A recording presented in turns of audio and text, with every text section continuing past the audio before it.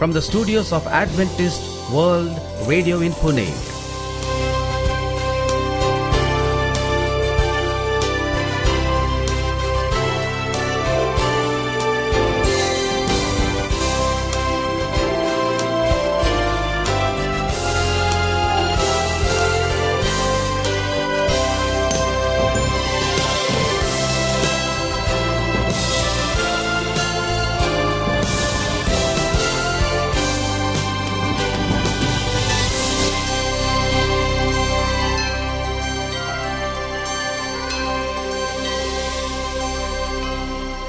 Hello and a very warm welcome to our International English Service. In our program today, we bring inspiring music. An interesting nature study. With more music coming in, we shall end our program with a message from God's Word. This is your host, Sharad. And I'm Maureen. And you're listening to Adventist World Radio, the voice of hope. Let's begin our program with a song.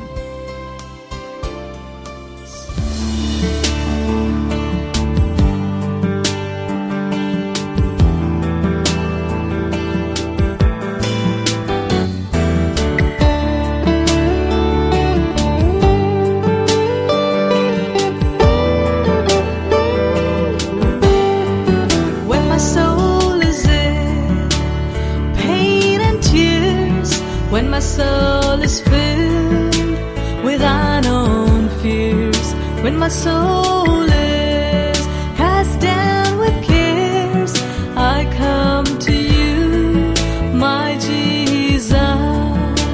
You are the only one who meets my need. You are the only one who cares for me. You are the only one, my friend. My Jesus, I come to you.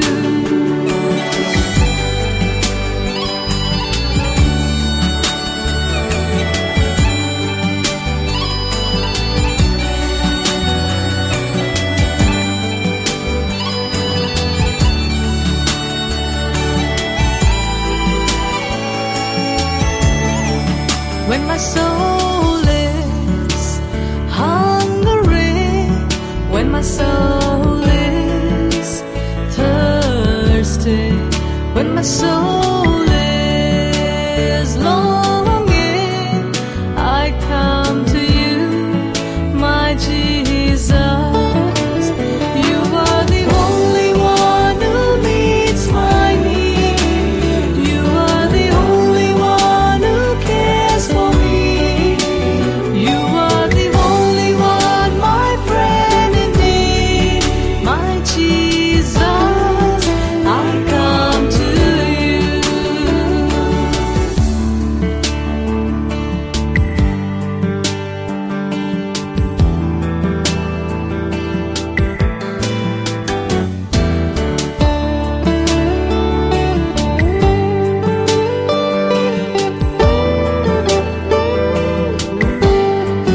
When my soul wants quiet rest, when my soul wants your healing touch, when my soul wants peace within, I come to you, my Jesus. You are the only one who meets my need. You are the only one who cares for me. You are the only one, my friend indeed, my Jesus. I come to you. When I come to you, I'm satisfied. When I come to you, I'm filled with joy. When I come to you, I'm rest assured. I come to you, my Savior. You are the only one who meets my need. You are the only one who cares for me. You are the only one, my friend indeed, my Jesus. I come to you.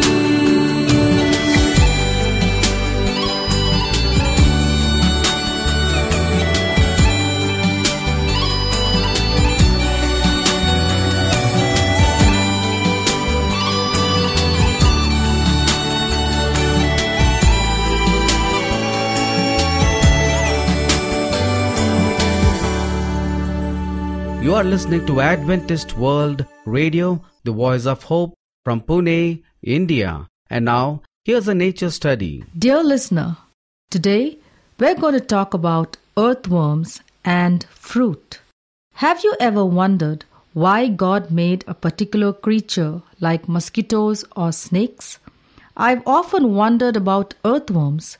Why did God form such creepy crawlers? Actually, worms have an indispensable function to fulfill. Amy Stewart, in her book, The Earth Moved, on the remarkable achievements of earthworms, tells us that in an average acre of ground, there are countless earthworms continually breaking up the soil. Their silent and invisible activity is absolutely essential.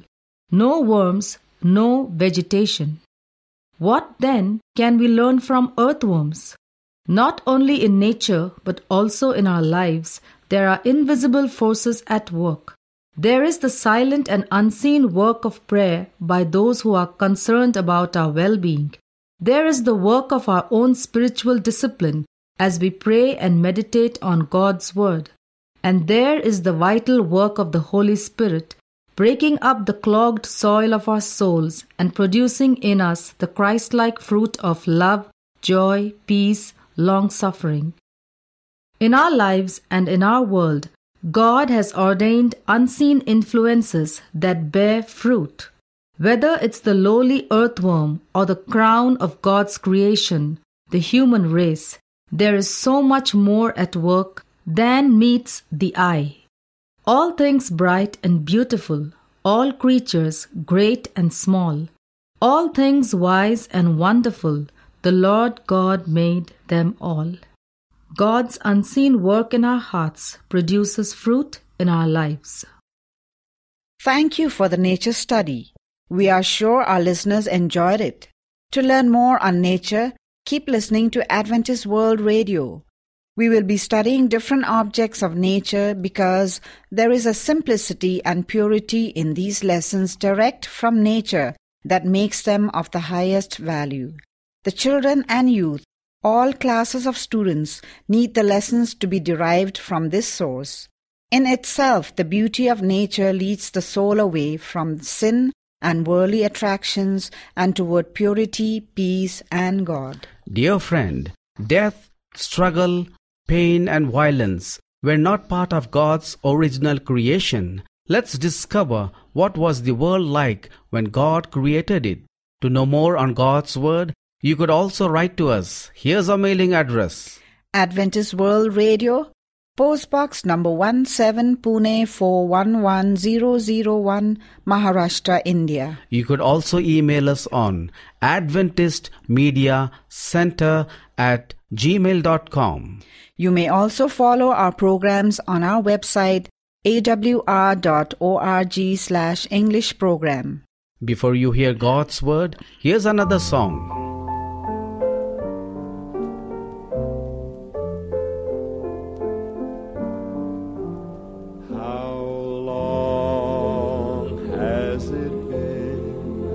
Since you talked with the Lord and told Him your heart's hidden secrets, how long since you prayed, how long since you stayed on your knees till the light shone through. How long has it been since your mind felt at ease? How long since your heart knew no burden? Can you call Him your friend? How long has it been since you knew that He cared?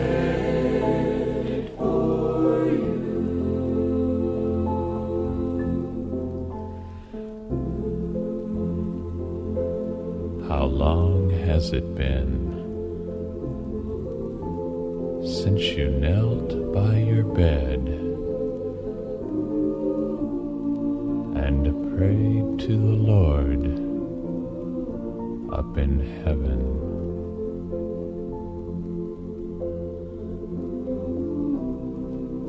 How long since you knew that He'd answer you and would keep you the long night through?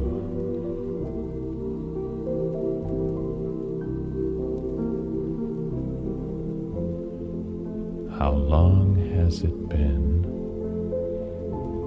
since you woke with the dawn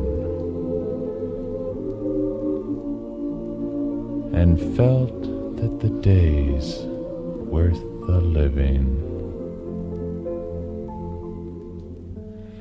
Can you call Him your friend?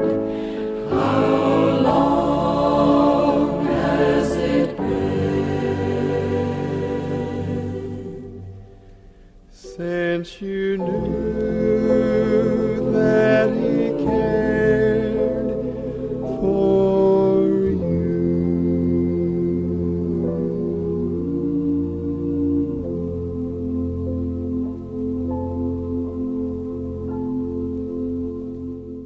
Time to hear God's Word. Dear listener, today we are going to study about justification. Justification is the greatest and most important doctrine in the Bible. It is not too much to say that the assurance of spiritual reality and Christian faith depends very largely on an understanding of this word. I believe those who do understand it to some degree will never lack clear spiritual perception. In Deuteronomy chapter 25 verse 1 we read, "If there be a controversy between men and they come before the judge that is in the courthouse, he shall justify the righteous and condemn the wicked." God is instructing the Israelites that if a man is proved not guilty in the presence of the judge, then before he is discharged by the court, he should be publicly declared innocent. That is, he should be justified before the people. From this and other passages in the scripture, we learn the original meaning of the word justification. It was an act that put a man right as to his understanding or position under the law. Dear listener, in the New Testament, the Lord Jesus Christ tells of two men, one a publican and other a Pharisee, who went into the temple to pray. The publican showed great humility and prayed, "God, be merciful to me, a sinner." We are told that man went down to his house justified. Who said so? The judge of all the earth said so. The Lord Jesus said that the man went home justified, and he meant that even guilty people can be justified before God. Dear listener, justification then is a free gift to be asked for and taken. It is made possible only by the mercy of God, the righteous judge. In the Greek, the word "be merciful to me" form one word so that you could almost translate it "mercy me" or "clear me" in the eyes of the Lord under the law of God, that is of "clear me" in the courthouse of heaven. In the 5th chapter of his letter to Romans, the Apostle Paul contrasts Adam, the first man, with the Lord Jesus Christ, the second man, who became the new representative of the whole human race. When Adam disobeyed God, says Paul, man's whole position before God was changed. He was no longer the same man because he came under condemnation, and the change was inevitable. Now justification reverses this position. In the 8th chapter of Romans, we are told, "There is therefore now no condemnation to them that are in Christ Jesus." We are told that being justified by faith, we have peace with God, being made right before Him, being made spiritually and morally fit in His sight. We have this peace. Something of the unique pattern of Christianity comes out in these passages. You will not find it in any other religion, which is one reason why Christianity is assailed on every side. Justification is much more than being forgiven. It's like Master's parable of the prodigal son. The erring son did not merely lose his rags. When he came home, he exchanged them for the best robe in the house. What do you think of that? So we exchange our frail and failing position for the position or the robe of His righteousness. Dear listener, when God sees me, He sees me in Christ. And the man who really appreciates this truth is the man who feels increasingly unworthy yet reveals in the luxury of the divine revelation. In Christ Jesus, God sees the sinner justified, so that justification is not merely a change, it is an interchange.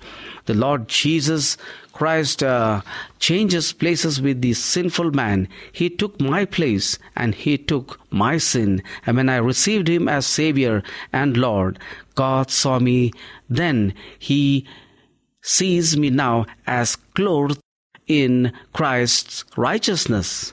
Justification is not of the man who works for it, but for the man who trusts God, the only one who can declare the sinner righteous. The robe that Lord Jesus gives is a gift that cannot be earned or merited. How does God do this, dear listener? Well, according to the scripture, God never declares a man or woman righteous because he or she has lived a good life. Never the good life follows justification, and the theological term for living the good life is sanctification. But in every other religion, in this order is reversed. Other religions urge men to strive to live a holy life by resolutions, by rules, by efforts, by prayers, by penance, so that God in His mercy may at length make them ready for the justification that alone can fit a person for heaven. The New Testament teaches that God first justifies the sinner and then He sanctifies him.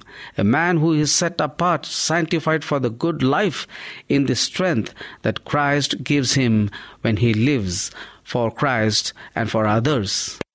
Dear listener, millions of people are sidetracked to be good, and God will take care of you to heaven. Of all Satan's deceptions, this is the most commonest and most successful. Almost every week of my life, I hear it on one form or the other. I pray to pay my way. I try to be the best parent I can be. I try. What more can I do? Now, if that is our religion, then we have just about the best of what every other religion has to offer. But we do not have what Christianity has to offer. Dear listener, to come anywhere near the Lord Jesus is to feel so unworthy and to have a consciousness of sin that is one never had before. What kind of man do you think it would be? Who at the end of a long life would look up to God in heaven and say, Lord, I haven't done so badly. You know, I've been good to my wife and I have educated my family. I have tried to play the game and I have hope I shall be received in heaven if there is one. What kind of man is this? We may ask, certainly not a humble man. Compare that with the faith and humility of those who say, Lord Jesus, unworthy as I am, I now commit myself to Thee, trusting only in the merits of the Lord Jesus Christ, claiming His goodness on my behalf.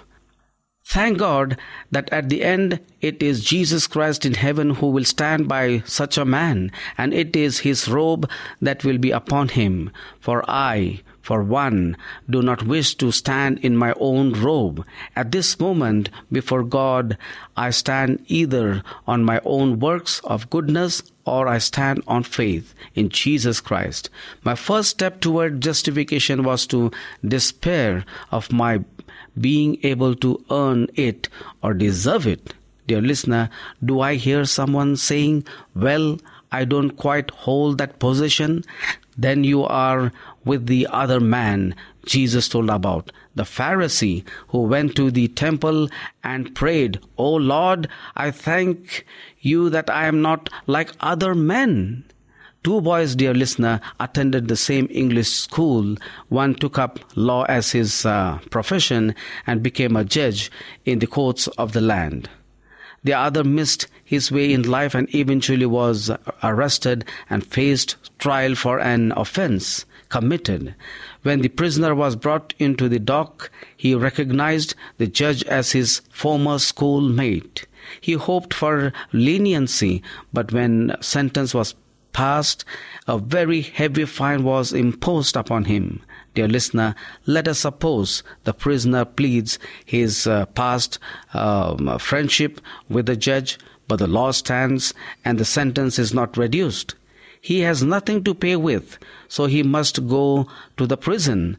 After the court is adjourned, the bailiff is ordered to bring the prisoner to the judge's office. There he is informed that someone who was in the court has offered to pay the heavy fine so that the prisoner can walk out of the courthouse a free man. This is a story, and like all human stories, it is inadequate to cover the glorious position that we have in Jesus Christ. For when God justifies a sinner, He not only pardons him, but by the miracle of the new birth, He makes him a child of God, a member of God's own family. Then He sends him out strong in the faith to help others find the masters too. Dear listener, may God bless you to find this Master of the universe, a Christ, a Savior of you and me. I challenge you, my listener, to have faith in Jesus Christ, and you will be seen by God as His child. Let's pray. Our gracious and merciful Father, we are happy to find ourselves in your vineyard. Lord, help us to be strong in you so that we can claim the promises of saving us from the clutches of sin.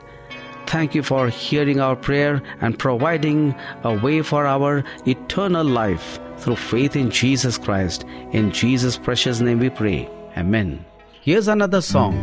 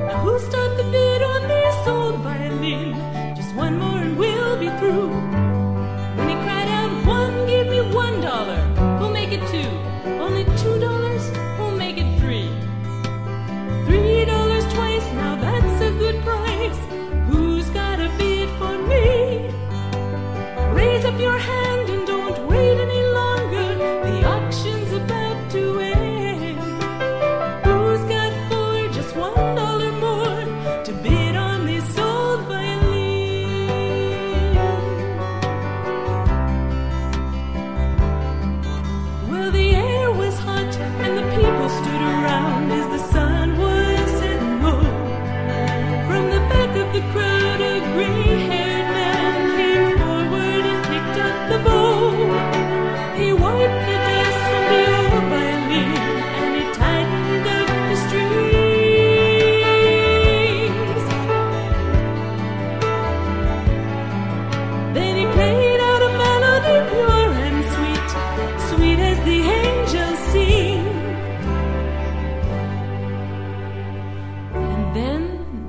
music stopped, and the auctioneer, with a voice that was quiet and low, he said, "What is my bid for this old violin?" Then he held it up with the bow.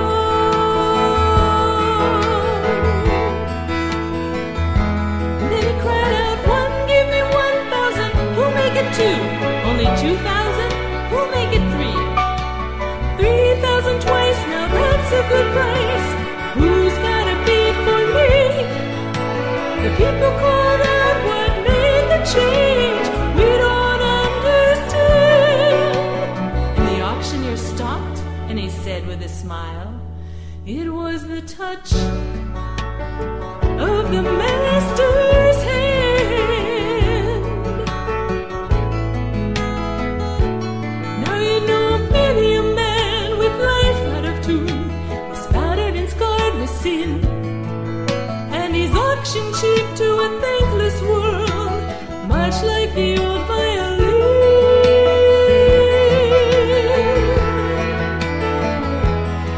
And then the master comes and the foolish crowd, they never understand the worth of a soul and the change that is wrought just by the touch of the master's hand. It was the touch of the master's hand.